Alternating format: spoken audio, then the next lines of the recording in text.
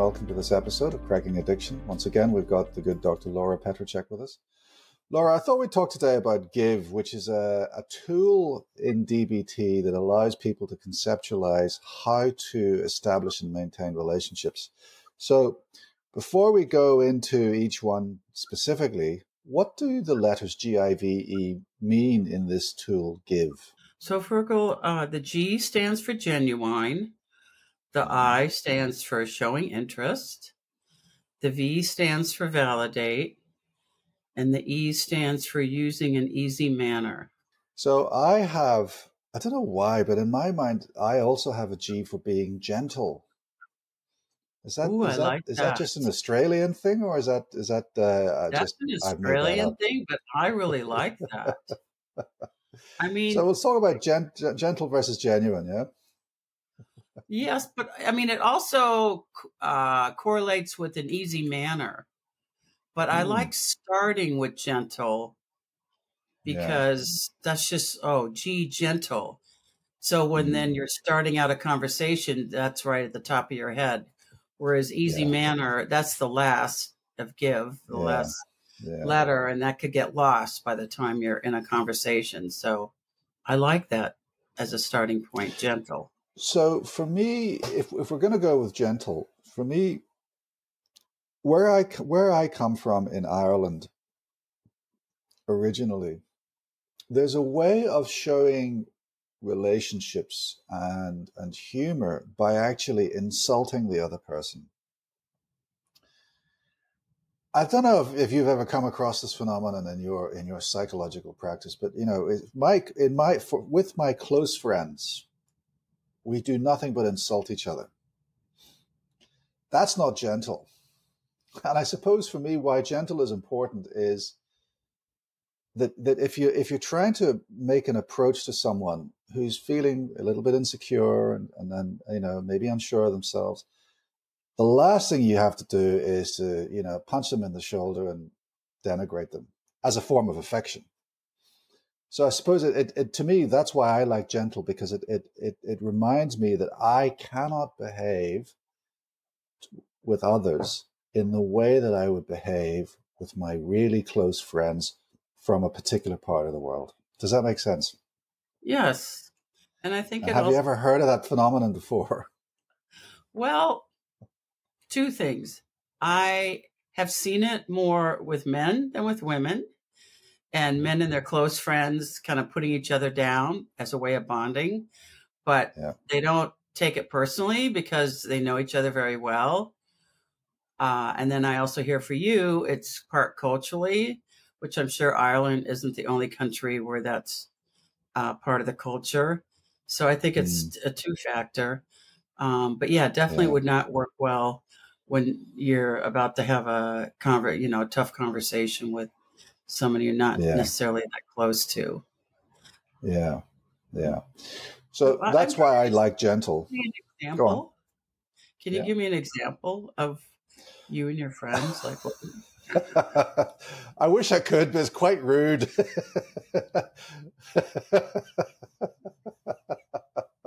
So no, unfortunately, I can't give you an example. We'll just go fast forward. We'll forget that question. Okay. I mean, with some very close friends of mine, which we haven't seen, which I may not have seen for over 2 or 3 years, especially because of COVID, we might end up meeting together, and then either I or he would give a punch to the shoulder and say, "Right, you little, how have you been?" Got it. Yeah. Yeah.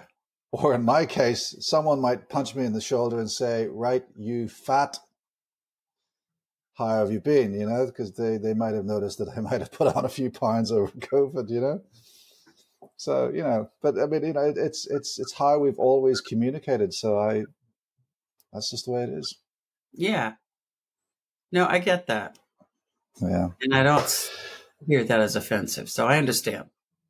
Yeah. Thanks for the concept. So alternatively for you, the G could also mean genuine. Right. What does genuine mean? Tell me about that. It means being honest with yourself and others, being sincere, meaning sometimes we go into a conversation trying to figure out what the other person wants, um, or may want. And so we're not necessarily genuine, but trying to already be on their side, not be on their side, but kind of figure out maybe what they want. But the important thing of being Mm, genuine is being true to yourself. So maybe you don't want to go out to dinner at this certain restaurant, and they do. mm. But just be honest, I would rather not go there. Can we negotiate a separate place or another place? That's an interesting one. There are two scenarios that I want to bring to this table at this juncture. Let's say you're in a group of people and you're going out for dinner and you're trying to choose a restaurant and there's six of you, right? And one of you just you're in a seafood restaurant, you're in a seafood resort, and the best lobster in the world is available in this particular restaurant, right? But then another person hates seafood and doesn't actually want to eat any kind of seafood, let alone the best lobster in the world. And so one person is genuinely saying, I really want to eat the best lobster in the world. And the other person saying, well, I can't stand any kind of seafood. Or let's make it even better. I'm allergic to seafood. I get anaphylaxis if I go near a seafood restaurant. They're both being genuine. Where's the resolution there? Well, I don't know. I mean, the one who gets sick, I think, is being more genuine than the first. And I say that because, yeah, they want to eat there, but they're not necessarily, it's more of a favorite, or, something they like, but it doesn't necessarily mean they can't be more open. They're not being flexible, and they could be. Mm, Whereas the person mm. that's allergic to seafood, they can't be flexible. All right. Well, So, let's reduce the ante. yeah, Let's reduce okay. the ante. The other person just doesn't like seafood. Yeah. Then to me, I would choose a third choice, which would be not a restaurant that neither one of them mentioned. Let's do a third So one. the third restaurant option then results in the first person not getting the seafood and the second person getting the food that he or she likes, because the third restaurant would be a hamburger joint that the second person loves hamburgers. Well, hopefully it would be one that they both agree on, but So not their first choice. yeah, I mean, this but happens a lot, you know. yeah, this does happen a lot. So my I suppose the point I'm trying to make is that being genuine involves expressing your desires, your wants, or even your dislikes, and having to negotiate those positions, doesn't it? Yeah, And it's there's rough. no end. So here's a question for you. I'm wondering if negotiation should be part of the give mnemonic and it should actually be give in. Because once you've genuinely expressed your needs, if you're not going to get your needs met because someone else is being equally as genuine, well, then, we need to start, looking around for these things, looking around for a solution.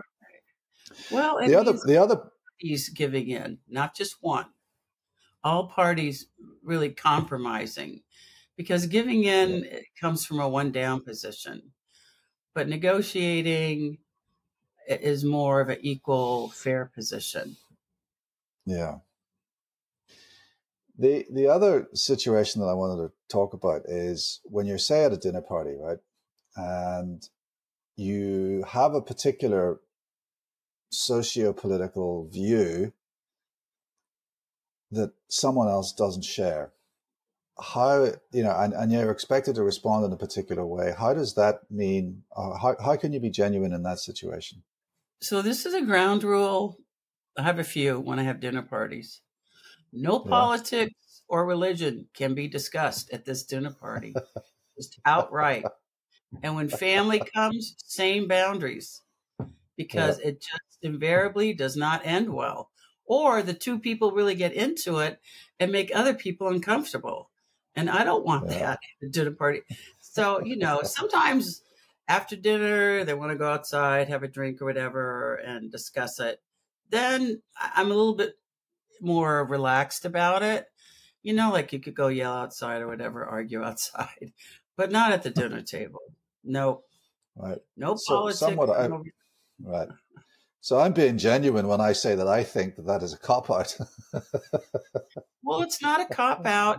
It's a way of keeping for everyone to feel safe, to Right. feel relaxed. And once people have strong feelings about politics, people get tense. And then it makes Mm. the other people tense. And then your food doesn't sit right. And All right. that's what it Oh, is. that's what it means. All right, Laura, look, we've run out of time today. I want to thank you for your expertise, and I would hope that we can speak again very soon. Okay. That's all for today, folks. My name's Dr. Fergal Armstrong, and this has been Cracking Addiction.